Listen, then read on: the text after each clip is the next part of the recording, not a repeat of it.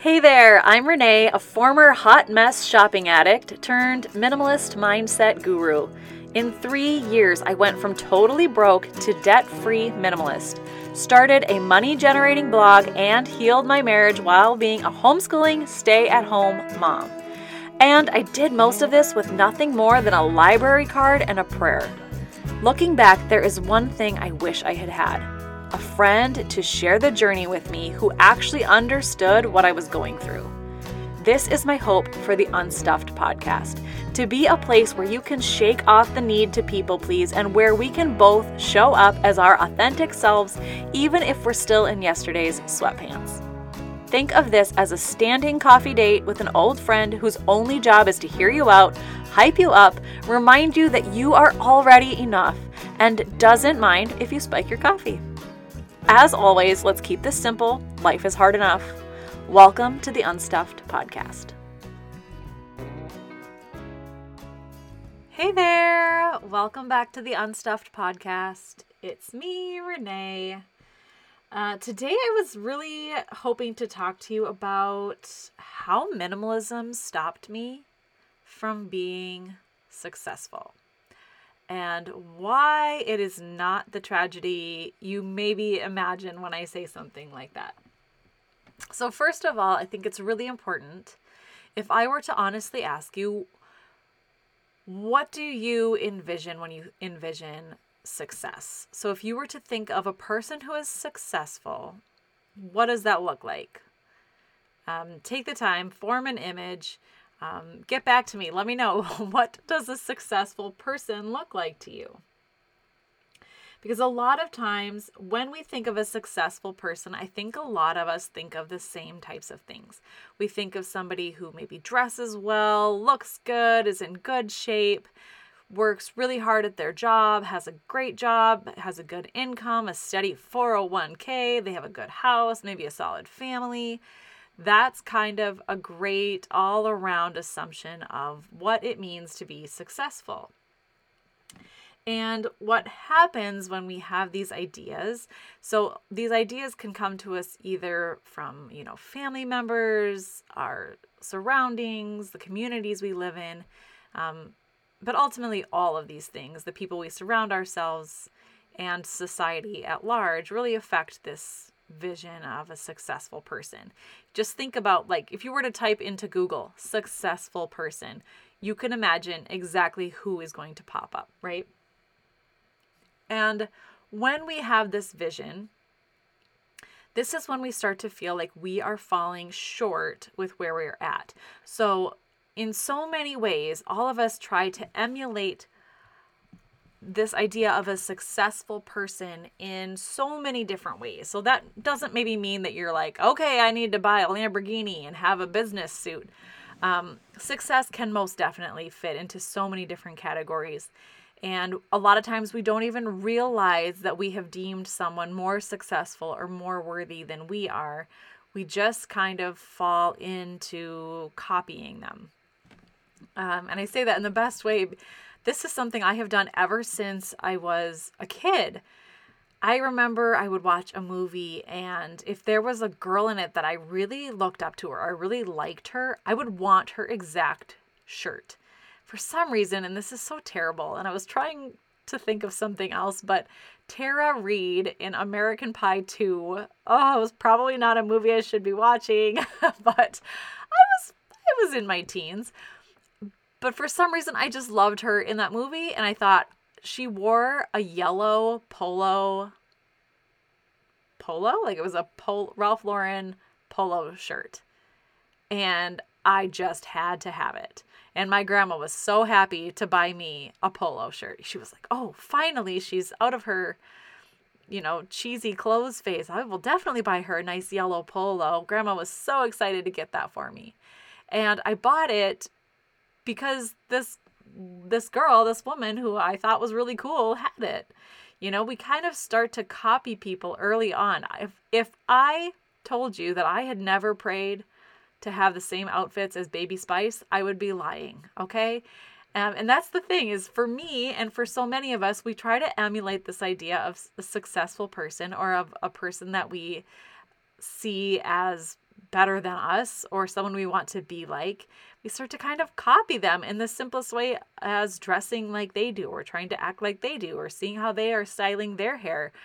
And it's so great. Like, I still love seeing how people style their outfits and how people do their hair.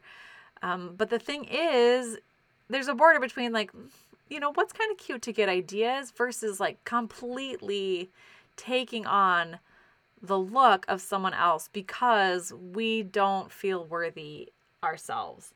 And for me, that meant not just my clothing, but also being thin.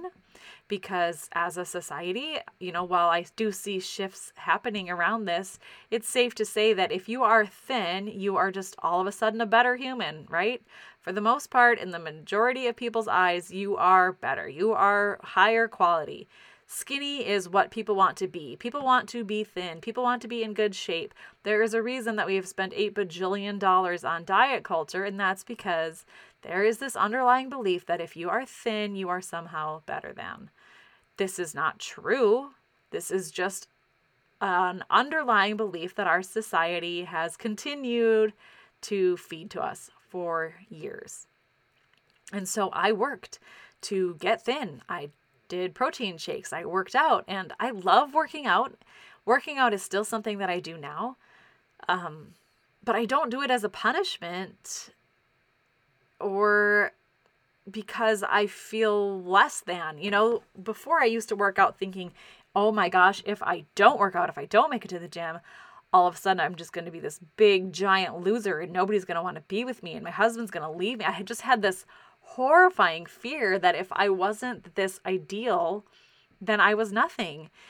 This idea of a successfully healthy body. And it wasn't healthy because it was causing me anxiety.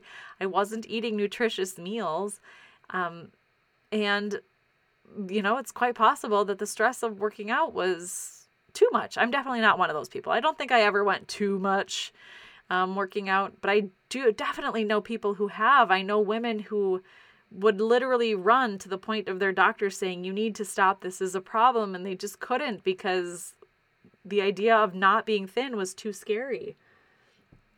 I did this, like I said, through dressing well. I wanted to look the part of a wholesome, wonderful, put together, church-going woman. That was who I wanted to be. It was like I wanted to look a certain way. Oh, it just tires me out thinking about it. Because I had this idea that that's what a successful person looked like. That was the idea of who I should be, right? And I did it through my job as well, feeling like I had to have this successful photography career. And if I wasn't as good as everybody else, then I was somehow a loser. If my photos didn't look as good or if anybody complained, then that was a sign that I had failed hardcore. And, my husband, Tom, did the same thing by overworking. He had this desire, this ingrained belief that to be a successful man, you have to be this successful provider. You have to work hard. You have to slave away. You have to provide for your family. That it needed to be work. It needed to be hard. It needed to be a chore. You needed to be exhausted in order to be a quality husband or a quality father. We all, man or woman, carry so many of these beliefs of success and what it means for our lives. And then we work so hard to meet this external view of success that what happens is we detach from our own internal definition of what happiness and what success actually are. So here are two things that I want you to know about success. Number one, we are usually chasing success that other people laid out for us. Like I said, that idea of success was pre-laid out for us by society, by our family, by friends, by the environment that we grew up in. It was never our idea to begin with in the first place. We have usually spent most of our lives chasing someone else's idea of what success is and what success looks like. And number two, this is a big one. Those people's ideas, the all-around ideas of success, are usually a broken concept that are based on limiting beliefs and low self-worth. Like I said with the diet culture, that isn't a healthy thing.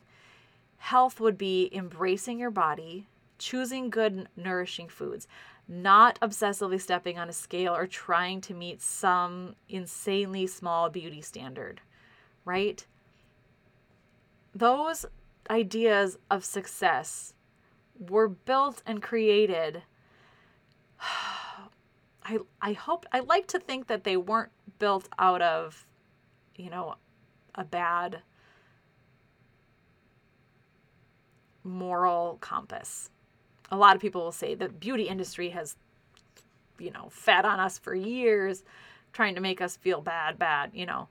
I don't necessarily think it was a whole industry of people going, let's shame these women. I think it was a whole society, a whole industry going, we're all not good enough. We all need to be better. They were building these businesses and these concepts around that same limiting belief that they have about themselves, that they are not good enough. So then they create this idea of success that is literally not obtainable. And it's built on low vibe foundations, if that makes any sense. So often the ideas of success that we chase come from low vibrational places with the lowest opinions of ourselves, rather than stopping to ask our heart what our own definition of success is and what that would look like in our lives.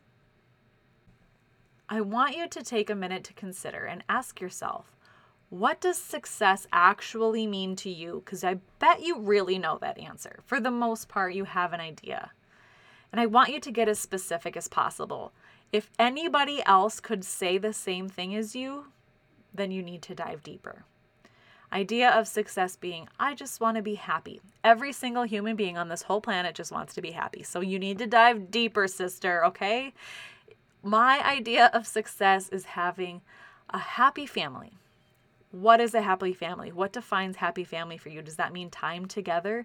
Does that mean you are financially provided for? Does that mean that you teach your children how to properly process their emotions? Does that mean that your marriage is solid so that you emulate a good marriage for your children? Get crazy specific on what your idea of success is. This is the absolute first step that I teach in my Minimalist Reset program. Because when you know your idea of success, when you know the foundation that you want to stand on, it makes it so much easier to stop giving a shit about anything that doesn't align with your idea of success. Minimalism helped me release this in so many ways, and that is why it is part of the Minimalist Reset, right? Because when you know what you want, you can start to get rid of anything that doesn't align.